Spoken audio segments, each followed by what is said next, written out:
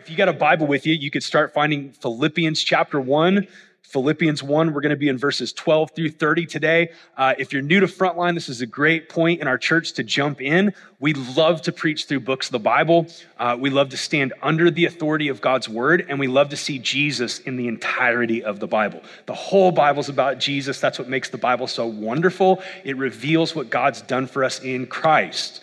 And of all the books of the Bible that we've taught through, I think Philippians is going to be one of the most timely and beautiful books that we've walked through as a church. I think one of the things that makes Philippians so beautiful is that it's one of the Apostle Paul's most personal and reflective letters, right? In the book of Philippians, you get this apostle who's not in this book standing on ceremony.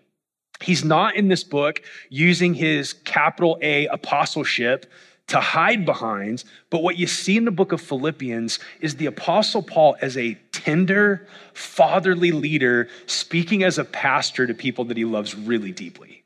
And he's willing in this book to actually open up his own story and talk to these Philippian Christians and you and me about the way in which his gospel journey has shaped and formed him as a follower of Jesus.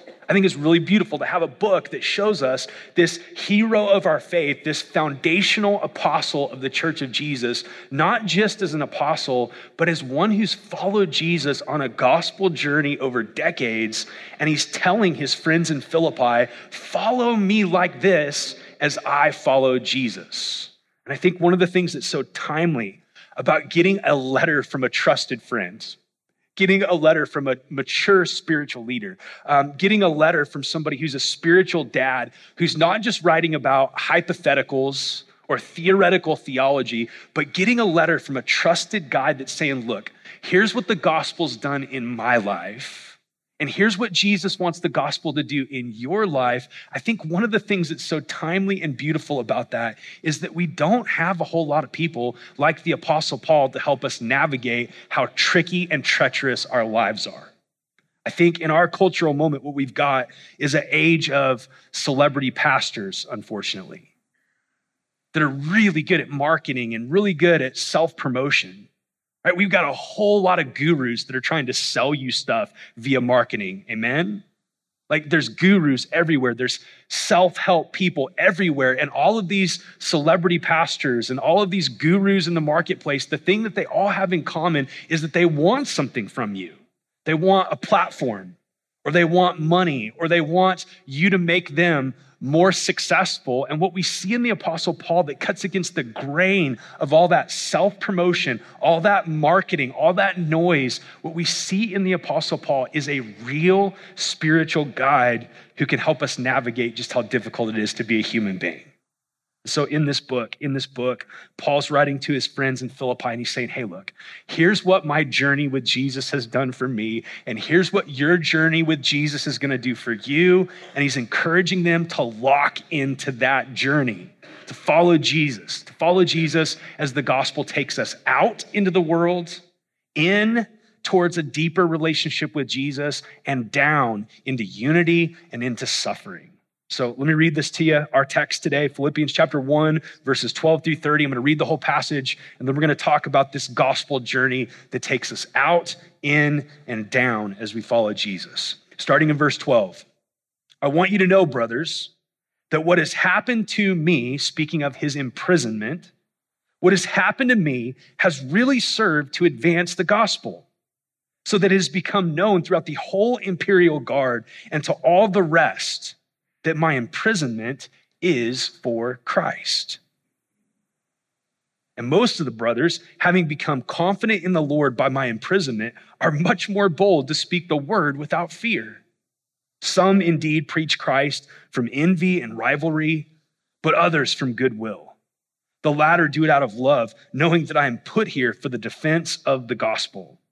The former proclaim Christ out of selfish ambition, not sincerely, but thinking to afflict me in my imprisonment. What then? Only that in every way, whether in pretense or in truth, Christ is proclaimed, and in that I rejoice. Yes, and I will rejoice, for I know that through your prayers and the help of the Spirit of Jesus Christ, this will turn out for my deliverance, as it is my eager anticipation, expectation, and hope that I would not be at all ashamed, but that with full courage, now as always, Christ will be honored in my body, whether by life or death. For to me, this is one of the most famous lines in the whole Bible, and it's so beautiful. Paul writes, for to me, to live is Christ, and to die is gain. If I'm to live in the flesh, that means fruitful labor for me. Yet which I shall choose, I cannot tell, for I am hard pressed between the two. My desire is to depart and be with Christ, for that is much better. But to remain in the flesh is more necessary on your account. Convinced of this, I know that I will remain and continue with you for your progress and joy in the faith, so that in me you will have ample cause to glory in Christ Jesus because of my coming to you again. Verse 27, only let your manner of life be worthy of the gospel of Christ, so that whether I come to see you or am absent, I may hear of you, that you're standing firm in one spirit, with one mind, striving side by side for the faith of the gospel, and not frightened in anything by your opponents. This is a clear sign to them of their destruction, but of your salvation, and that from God. For it has been granted to you that for the sake of Christ, you should not only believe in him, but also suffer for his sake, engaged in the same conflict that you saw I had, and now hear that I still have. This is the word of God. In this text, the Apostle Paul is unpacking for his friends in Philippi where the gospel's taken him and where the gospel is going to take us in Christ. And this gospel journey with Jesus is a journey that takes us out into the world. It takes us into communion with God, and it takes us down in a life of unity and suffering. We're going to start with out, unpack that briefly. Then we're going to talk about down. What does that mean? And then we're going to talk at the end about the glue that makes it possible for us to proclaim Jesus and follow Jesus when things get really hard. That's the journey that takes us in. Here we go. 3 things. Number 1, the gospel takes us out. Look at verse 12. This is all about gospel advance, gospel mission. I want you to know, brothers, that what has happened to me has really served to advance the gospel. This is one of Paul's singular passions as an apostle. He wants the gospel to be advanced in the world, and he doesn't just talk about the gospel advancing. Paul has literally laid his life on the line for everybody to hear about Jesus. Paul says in Romans that he made it his ambition to preach the gospel, not where Christ has already been named, lest he build on someone else's foundation. Meaning, Paul's just like unbelievably passionate and unbelievably sacrificial in his singular focus in making sure that Jews and Gentiles, that Greeks and barbarians, that the rich, that the poor, that men, that women, that slaves and the free, that everybody in the ancient world could hear the greatest news in the entire universe, that God so loved the world that he gave his son Jesus that we could actually be adopted into his family. Paul cares about gospel advance. And yet, what's happened is Paul, instead of getting to preach the gospel freely like he used to do, Paul is now in chains. He's locked in prison. And most of the evidence, we don't know this 100%, but most of the evidence points to Paul being in prison in the belly of the beast, Rome itself. So now he's locked in chains. He can't preach the gospel like he used to from town to town and city to city. And yet, here's what he says, that the good news of Jesus is still advancing, and it's become known throughout the whole imperial guard and to all the rest that his imprisonment is for Christ. So here's what's happening. Even though Paul's chained up and he's locked in jail, the good news of Jesus is not chained up. It's not locked in jail. And even in imprisonment, beautiful things are happening to advance the gospel. These imperial soldiers, first of all, are hearing about Jesus.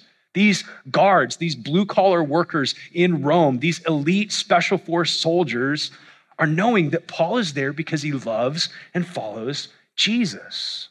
We don't know who this group of people is that Paul just adds on to. He says, and all the rest. We don't know exactly who all the rest is, but I assume those are people involved in the sort of criminal system of Rome. These are people that are hearing about Jesus. And not only are these people that aren't Christians hearing about Jesus, but somehow Paul getting locked in jail is giving more boldness, it's giving more faith, it's giving more courage to Christians throughout Rome to actually open their mouths and not play it safe, but to tell their friends and neighbors about the good news of Jesus. Now, this is really important. This is a big deal. This is where the gospel takes us. To follow Jesus is to follow Jesus on mission. To be a Christian is to have an increasing passion that the gospel would go out to the people in this world that don't yet know the life-changing relationship that we can have with Christ. It's a passion for Paul that the gospel would go out. And it's a passion for followers of Jesus that the gospel would go out. It's good news that we're not to hoard. It's good news that we're called to share. And what I want to say in our gospel journey here at Frontline Church is that certainly nobody in our church is as gifted as the Apostle Paul to make the gospel known. So you can let yourself off the hook on that one, right? You're not the Apostle Paul. I'm not the Apostle Paul. You and I are probably not the next Billy Graham, right? We're not as gifted as some of these rock star superstars in the history of the church at telling people about Jesus, but nonetheless, the gospel takes you out. The gospel calls you to do the work of the evangelist, to share with your family and share with your neighbors and share with your coworkers about the hope that you have in Jesus. And this gospel journey that takes us out actually blows up all of the objections that we have against telling people about our faith. The objections of, well, in my stage of life, man, I just got to get through college and then I'll get serious about following Jesus on mission. That blows it up because Paul's locked in jail. That's a circumstance that's even more difficult than going to university. Can I get an amen?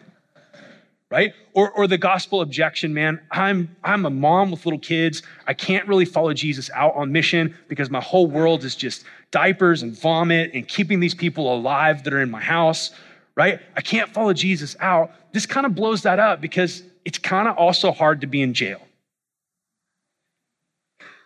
And what Paul does in this text is he actually models for the Philippians and he models for you and me that in every phase of life, in every career that different people are called to, in all of our vocations, whether you're married or you're single, Jesus wants to cultivate in you and me a passion for those that are far from God and a desire to live in our community as married or single, as a professional or blue-collar worker, as wealthy or as poor. Jesus wants to cultivate in us this passion for the advance of the gospel, where at the very least, though you might not be like Paul, who's going to plant churches all over the world, at the very least, we can all be friends of sinners and have people in our lives that we're intentionally pursuing and praying for and sharing the good news of Jesus with. We want to be a people that follow Jesus out. Right? In this moment in the life of our church, it would be so easy to become an internally focused organization that just sort of sustains itself and kind of worries about preaching to the choir and keeping members in our church happy. And I just want you to know, we are absolutely committed, even if it makes us really uncomfortable, even if it costs us a lot of money, even if it costs us a whole lot of time, even if it makes Christians uncomfortable, we are committed to following Jesus out. We want our cities, Oklahoma City and Shawnee and Edmond and Norman.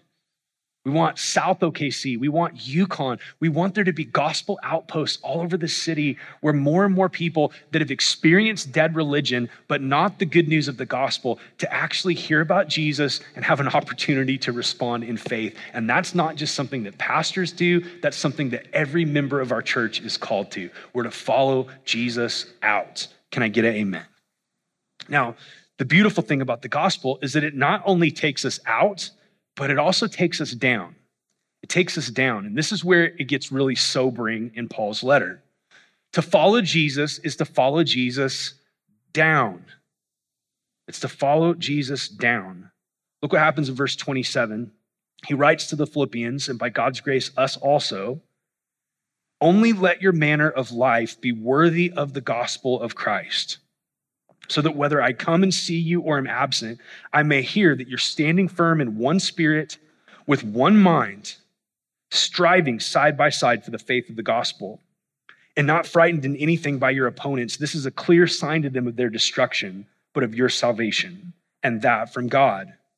For it has been granted to you. Listen to these words. They're really shocking. It's been granted to you. That's the language of blessing. It's been granted to you that for the sake of Christ, you should not only believe in him, but also suffer for his sake. Engaged in the same conflict you saw I had, and now hear that I still have. Here's what Paul's saying. The good news of Jesus doesn't just take you out into the world on mission. The good news of Jesus takes you down, and that trajectory of down that the gospel is going to take us on is connected to living a life worthy of the gospel. When Paul writes to these Philippian Christians that he wants them to have a life that sort of matches the gospel, he wants them to have a life that's congruent with the gospel, that's not at odds with the gospel. He has two things in mind in this text. The gospel is to take us down to unity, and it's to take us down in suffering. Down to unity and down to suffering. What do I mean by down in unity? Well, he says in verse 27 that he wants to hear that they're standing firm in one spirit with one mind, striving side by side for the faith of the gospel. See, here's the deal. Unity is a miracle of God, that the Spirit of God works by forming Jesus and the passions of Jesus, the love of Jesus, the mercy of Jesus into Christians in such a way that you actually break the natural human tendency to climb over people, to elevate yourself. And you start to get this beautiful sense of mercy and grace that's demonstrated in the life of Jesus, in which Jesus actually came to be the servant of all. Unity is a miracle of the Spirit where we begin by God's grace to outdo one another in showing honor in Christ. Like that Jesus would honor your neighbor by bleeding out for him or her, whatever their stage of life, whatever their political bend, like whatever their history is, Jesus honored that person as an image bearer of God, worthy of Jesus's pursuit, valuable to the living God. To honor one another in Jesus is to realize that Jesus has honored your brothers and your sisters. It's this downward trajectory where instead of only forgiving people when we think that they deserve it, we maintain the unity of the Spirit by offering one another the forgiveness that Jesus offered us. It's this miracle of unity where instead of looking out for our own interest above the interest of others, where we start to outdo one another in caring about the health and the life and the formation of our brothers and sisters in Jesus. Jesus came to serve. And this gospel trajectory, this gospel direction of down is actually one of the core markers that you're following Jesus on this gospel journey. It's that instead of thinking more highly of yourself than you ought, you think of yourself with sober judgment and you honor and love the people in your life, right? If the gospel is not taking us downward towards more humility, if the gospel is not taking us downwards towards a more willing and free offer of forgiveness to people that have hurt us, if the gospel's not taking us down where we're actually yearning for our brothers and sisters to experience the riches of God's grace and health in Jesus and life in Jesus, if the gospel's not taking us down, something might be deficient in our gospel. Because Jesus came as the servant of us, and he came to pursue us, and he came to love us. I want to stop here for just a second and just say, in the 13-year history of our church, unity is a miracle of God that's built really slowly over time. And the most dangerous thing in the life of the church is not the opposition of the world. It's not the opposition of the city. The most dangerous thing in the life of the church is when Christians are not willing to follow Jesus down in loving, honoring, and forgiving one another. And so today, if there's one win today, man, let it be. If you've got issues with a brother or a sister in Christ, let today be the day that you forgive and pursue, right? Let today be the day. Like before you go to lunch, before you get your brunch on, stop what you're doing. Stop what you're doing if there's a fracture in a relationship, right? If you have tried to build your life on the back of someone else, stop what you're doing and repent and pursue that person in Jesus, because the gospel takes us down, right? The gospel is not about how important we are or how awesome we are The gospel is not the message that God looked at the earth and saw that he really needed you and me on his team. That's not the gospel. The gospel is that in love and in grace, when we didn't deserve it, when we couldn't get to God, he came to us in Jesus and he lifted us out of our chains, out of our bondage, out of our sin because of his great love. That means that we're to be people that pursue humility and unity in the body of Christ. In addition, the gospel takes us down in suffering. It takes us down in suffering. And I want to read this. I want to read this because this is a message that we as Western Christians need to hear again and again because we've heard the opposite of this. We've heard if you're sick, it's because you don't have enough faith. We've heard if you're in a difficult marriage, it's because there must be something wrong with you. We've heard that if your friends and family reject you because of your relationship with Jesus, you're just not a good enough evangelist. So listen to the words of this apostle, verse 28. And not frightened in anything by your opponents. This is a clear sign to them of their destruction, but of your salvation, and that from God. For it has been granted to you that for the sake of Christ, you should not only believe in him, but also suffer for his sake. Engaged in the same conflict that you saw that I had, and now hear that I still have. Here's what's happening in this Philippian context. The city of Philippi is one of the most central cities in the Roman Empire for the cult of Caesar worship. They worship Caesar like crazy in Philippi. It was an extremely patriotic city, and the citizens of Philippi were really proud of their Roman citizenship. And to be a follower of Jesus is to say, hey, I'm actually not going to worship Caesar as Lord because Jesus is Lord. And what that meant for these Christians in the city of Philippi was that sometimes Christians were losing jobs because they wouldn't worship Caesar as required by trade guilds.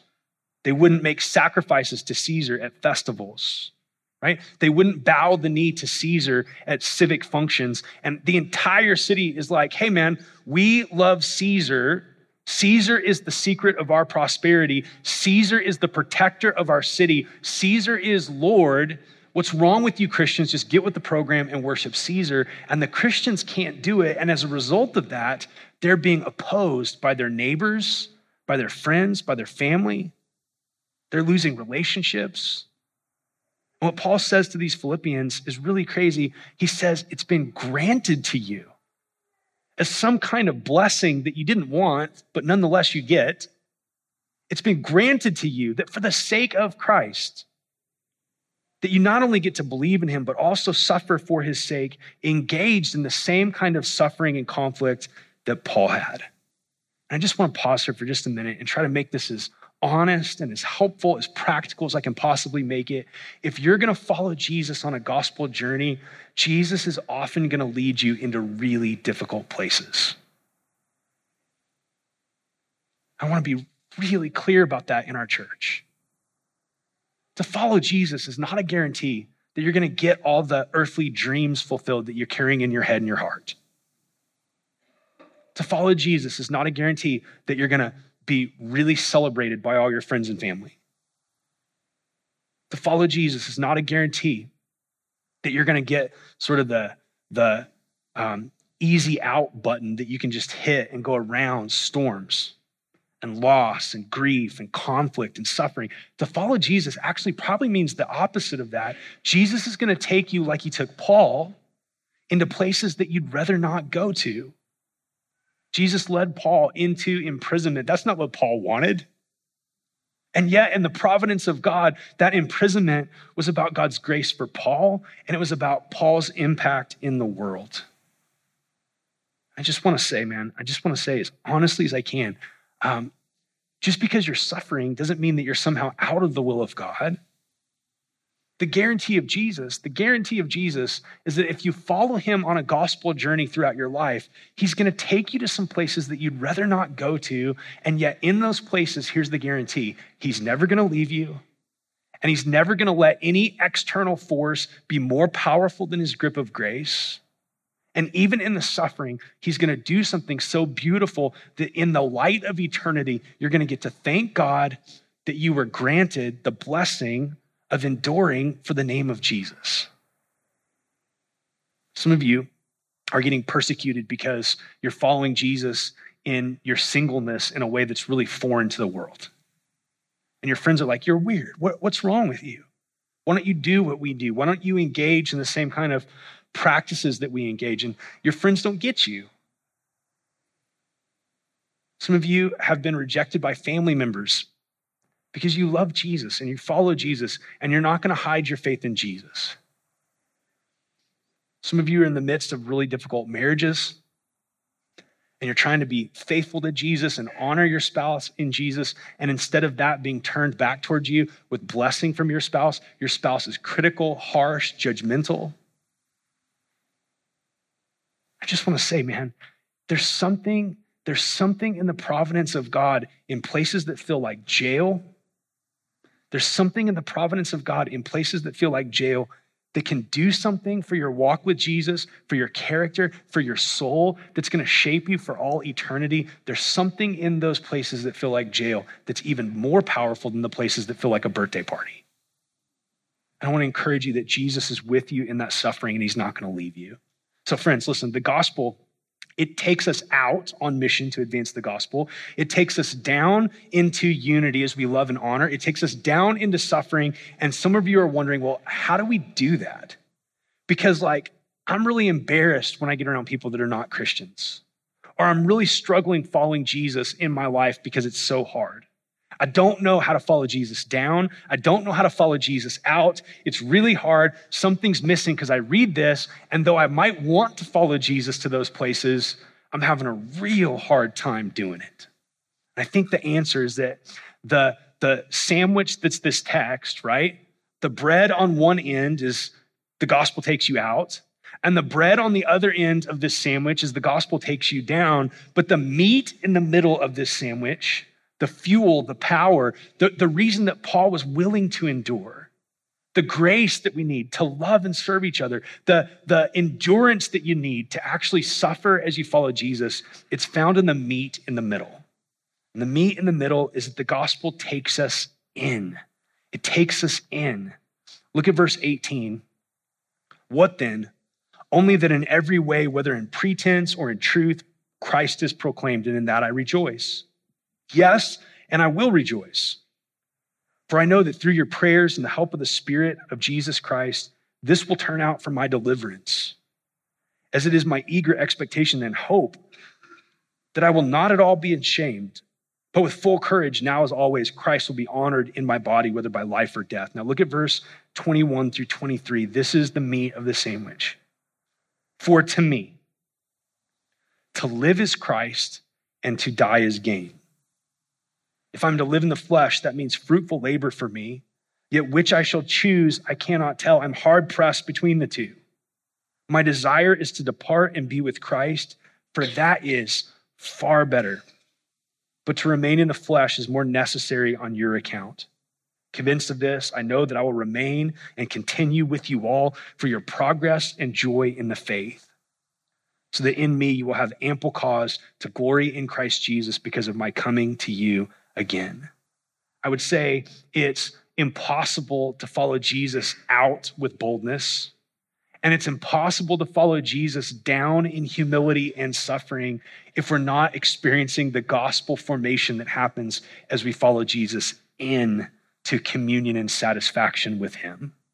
What Paul says in these verses that to live is Christ and to die is gain is crazy. What he's saying is that his life is defined by a singular focus on his treasure and his goal, which is knowing and having Jesus Christ, who Paul is going to say in this very same letter is better than knowing or having anything else in the world. The reason Paul's willing to endure so much suffering and hardship is because he has something better than freedom. He has Jesus. The reason he's willing to be known as a fool and to be mocked and to be persecuted is because he actually has the esteem and the love and the acceptance of Jesus. The thing that Paul has that's better than health is Jesus.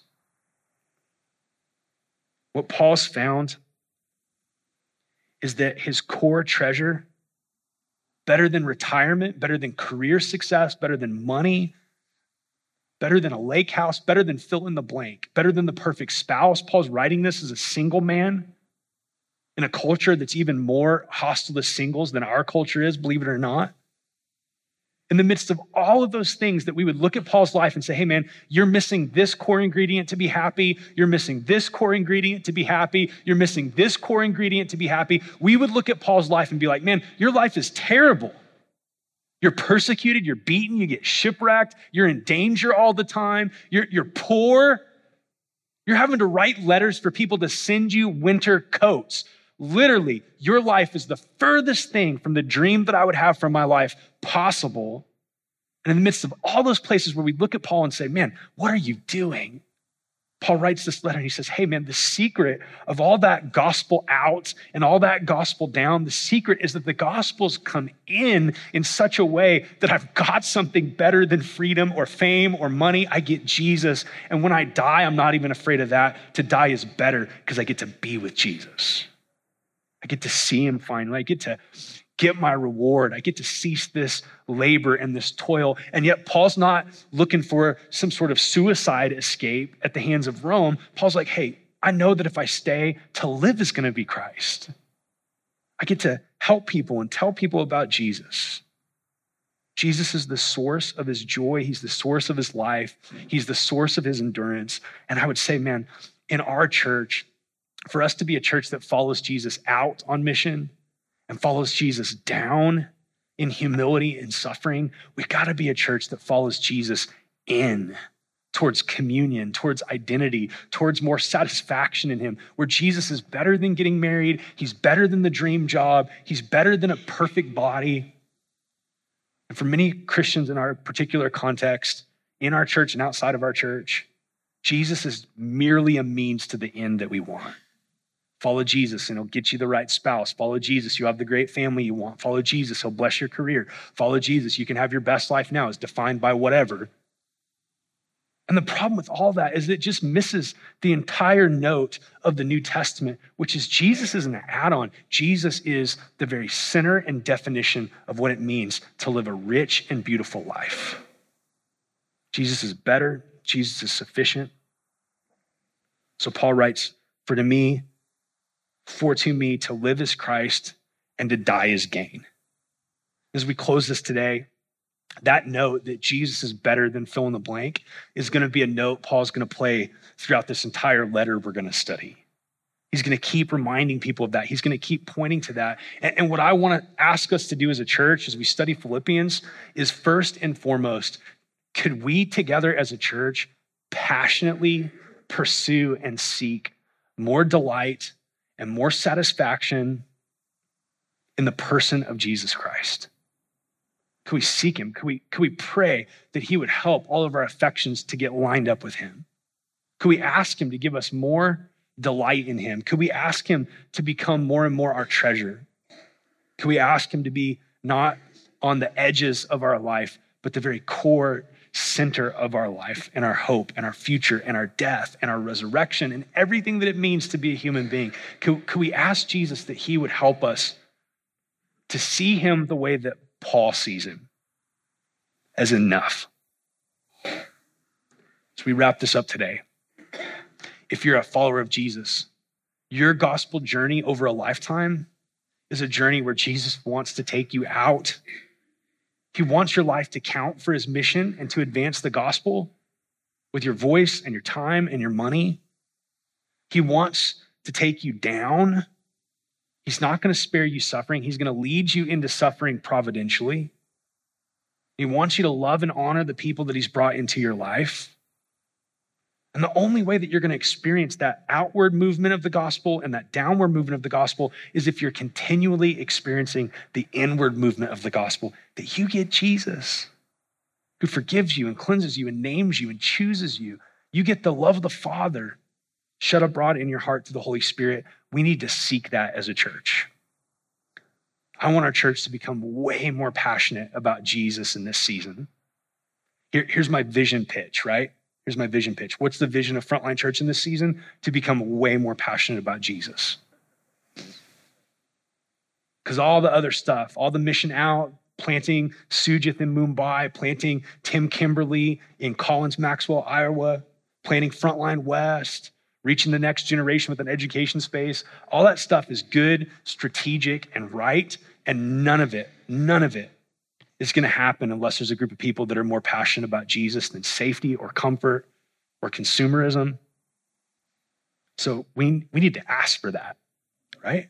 We need to ask for that. We need to ask that God would help us to love Jesus more. Doesn't that sound like a prayer that he's likely to answer? Right? I mean, there's just some prayers that are just a little absurd. That's not one of them.